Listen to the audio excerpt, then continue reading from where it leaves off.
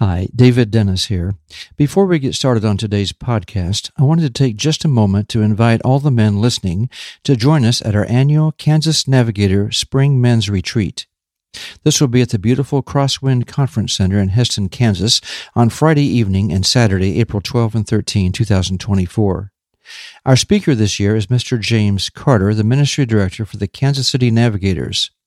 James is an excellent and dynamic speaker and will be addressing the topic, Making Disciples Like Jesus. Now, there is limited seating available, so be sure to sign up today at the link in the show notes. Complete information on the retreat will be found on our website at kansasnavs.org/conferences. That's kansasnavs.org/conferences.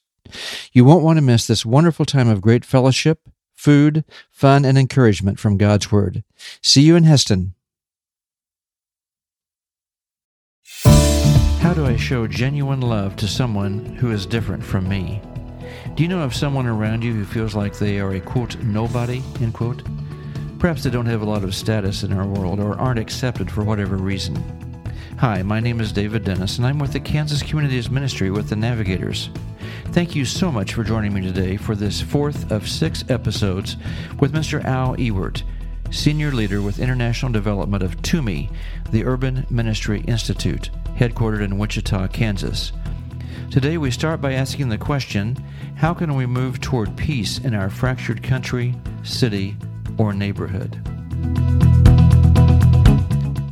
Our country has experienced a lot of strife, racial strife, disagreement, challenges over the last several months and years. You have a heart for inner city and for folks who have grown up differently than I've grown up. What would you say would be some of the ways that there could be healing, reconciliation, growth in the area of inner city and race relationships? I think sometimes it's overused. This idea of, find someone, get to know them. Well, how do you cross boundaries and things where maybe, I've lived in the inner city. I still live in the inner city. So I've got friends that go back decades. For somebody who's maybe not in a community like that, I think part of it, obviously making sure our hearts are right first and just saying, Lord, expose anything in me that I need to be exposed. But we always hear that, it's difficult to understand the path that another person's been on unless you know them. And that really is true. And where can we start with the people? Maybe it's in a racial context, but I think a lot of times who is the person around me that's lonely? Who's the person that's lost? Who's the person that maybe in the world's eyes is a nobody that really is cherished by God, that I can love, that I can care for, that I can become a friend to, that I can know, that I can understand who they are, where they came from, whatever it is, if it's someone that's got a disability, if it's somebody that's grown up in an impoverished home, if it's somebody that's experienced great prejudice, if it's somebody that's came to our country from a refugee camp, who's going to become a friend and who's going to know them and understand them. There's a few people that are called to the political world that are going to be able to bring change to a community and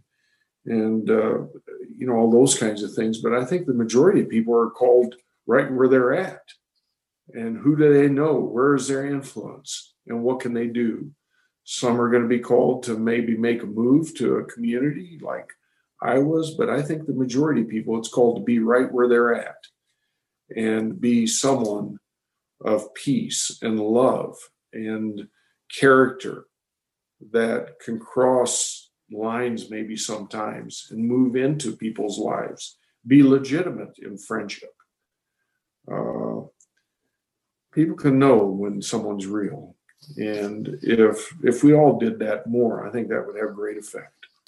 What would you say to the person that is afraid to do that, has never experienced anything like that, never has taken that first step to meet that person that the Lord has brought across their path.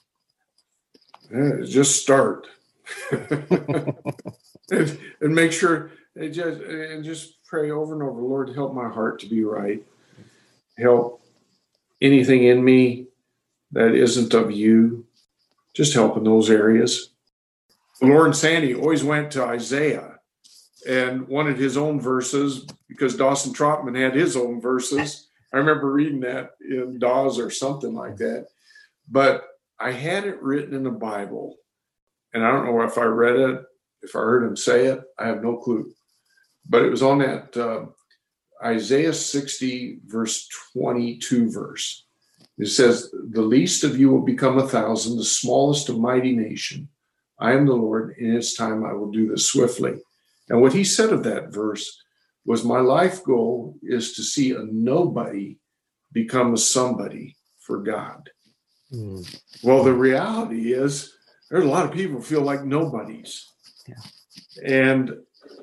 And we always, I've heard this many times, that the greatest amount of evangelism takes place in that 8 or 10 foot circle. It's the person in the Quick Trip. It's it might be a neighbor. It might be in the school. It might be wherever it is.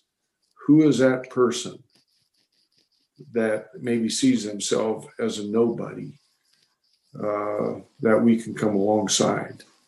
And so praying about that and just saying, Lord, just I want to have a heart for this, so please bring someone to me. Show me the ones that are there. And maybe it's a lot of little steps that moves to bigger steps for us. Al, you've talked a lot about relational discipling and investing in other people's lives, and the Navigators has really emphasized a generational approach to disciple making. What would be some of your thoughts about what that looks like? Well, one thing, we've had many, many different lines of discipleship through the Navigator ministry, then through some other key individuals in Wichita that were maybe more loosely connected with the Navigators. But at any rate, you used to, you still can, you could go into almost any restaurant in Wichita. And at 7 o'clock in the morning, you just see 2 guys here, 3 guys there, every restaurant, guys with Bibles. And I was so used to that it, you just expected it. One time, this speaks maybe to this generational thing. I was in a McDonald's, and this is decades ago, when the downtown McDonald's had a lot of business folk that would come in there. And there'd be 8 or 10 people lined up. And I was standing next to a guy, he had a Bible. And my personality is I'll just start talking to people around me. And I said, so are you a believer?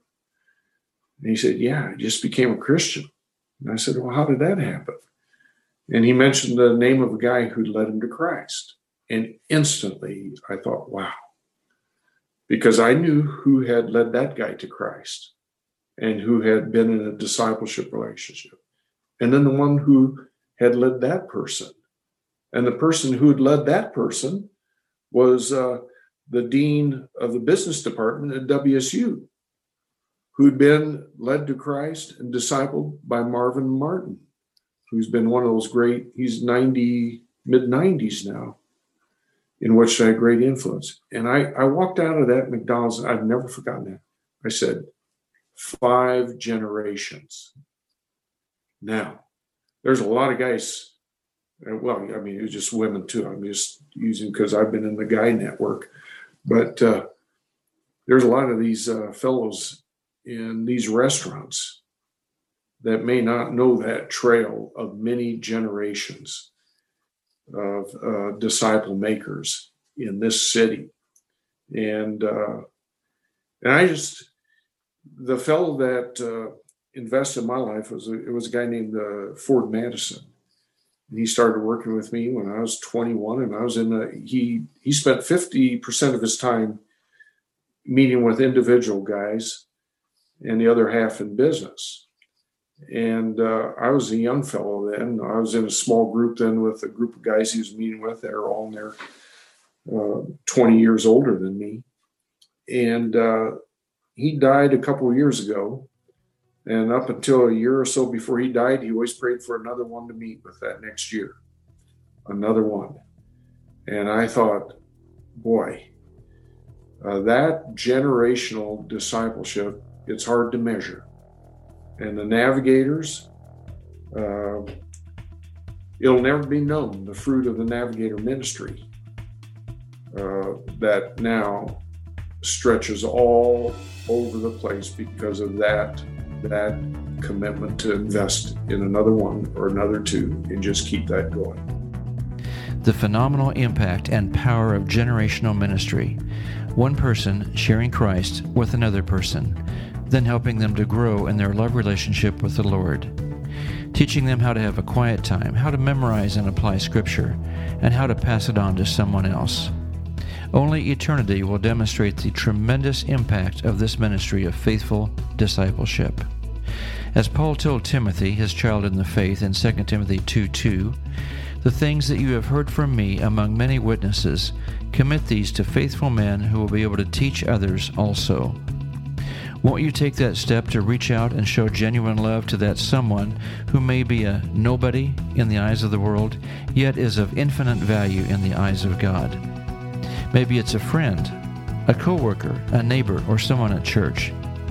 If you'd like more information about how to do that, contact us at radio@kansasnavs.org. That's radio@kansasnavs.org. I know you will want to join me next time as Mr. Al Ewert shares how we can stay grounded in the midst of so many conflicting voices as we learn more about making disciples naturally.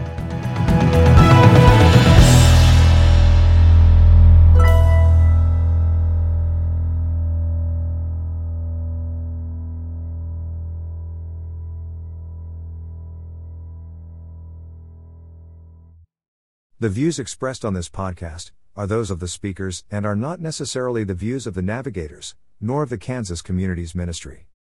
Thank you for listening.